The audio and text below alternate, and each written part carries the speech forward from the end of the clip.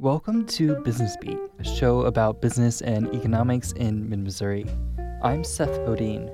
About 3 years ago in Oregon, a new kind of yoga studio emerged, goat yoga. Since then, the experience has become a national trend for goat and yoga enthusiasts alike. The idea is simple. It's just like a yoga class, except there are goats roaming around that people can interact with. And over the years, it's become extremely popular. The founder of the original goat yoga studio estimates that it's about a $5 million industry. And now a local entrepreneur has opened her own brand new goat yoga class on her family's farm just outside of Columbia. We talked to the owner, Jessica Baker, about her new business. So if you don't have food, they'll just start wandering who knows where. But if you have food, they'll be your best friend.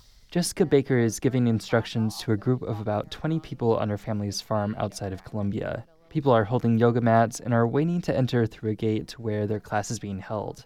But Baker isn't hosting a regular yoga class. This class is with goats. If you want a goat to climb on your back or something, if that's something you really want to make sure happens tonight, make sure you tell me. Goat yoga is a national trend that started in 2016 in Oregon. Now there are goat yoga businesses across the country. This is the third class Baker is hosting. She opened the business about 2 weeks ago. Baker received help from the original goat yoga founder, Lainey Morris, to start the business. Baker's class is now one of a dozen original goat yoga affiliates across the country. Morris says the industry has grown so much in part because it's easy to replicate. If people have a farm and they have really friendly goats, they were able to spool up a business pretty fast. For Baker, administering the class is a side job. She works at the University of Missouri in human resources during the week. Baker says she heard about goat yoga when it was becoming popular, but didn't take it seriously at first. Eventually, the idea resurfaced when she was trying to find a way to give back to the community. So I didn't just shrug it off that time, and I actually did some research, and I got really excited about it. Her research was on stories related to animal-assisted therapy, using animals to help relieve stress and promote mental health. She says she thought opening the family farm to others through yoga would make a difference in people's lives. I was just listening to stories and reading stories about people who were really benefited from the mental aspect.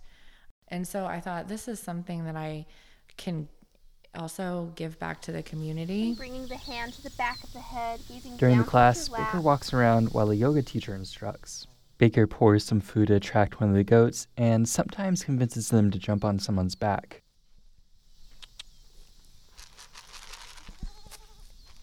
Baker doesn't do this work alone. She has the help of her longtime friend Emily Hartman.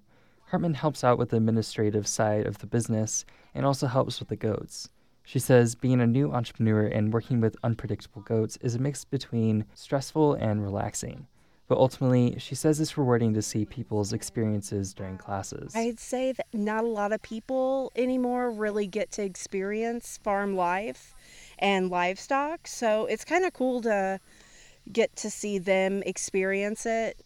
Baker's only hosted about 4 classes so far, but says there has been a lot of interest. Beyond holding classes at the farm, Baker says she could travel to events with the goats. For now, hosting goat yoga remains a passion project outside of her day job. Passion for cultivating wellness and four-legged friends. For KBIA, I'm Seth Bodine.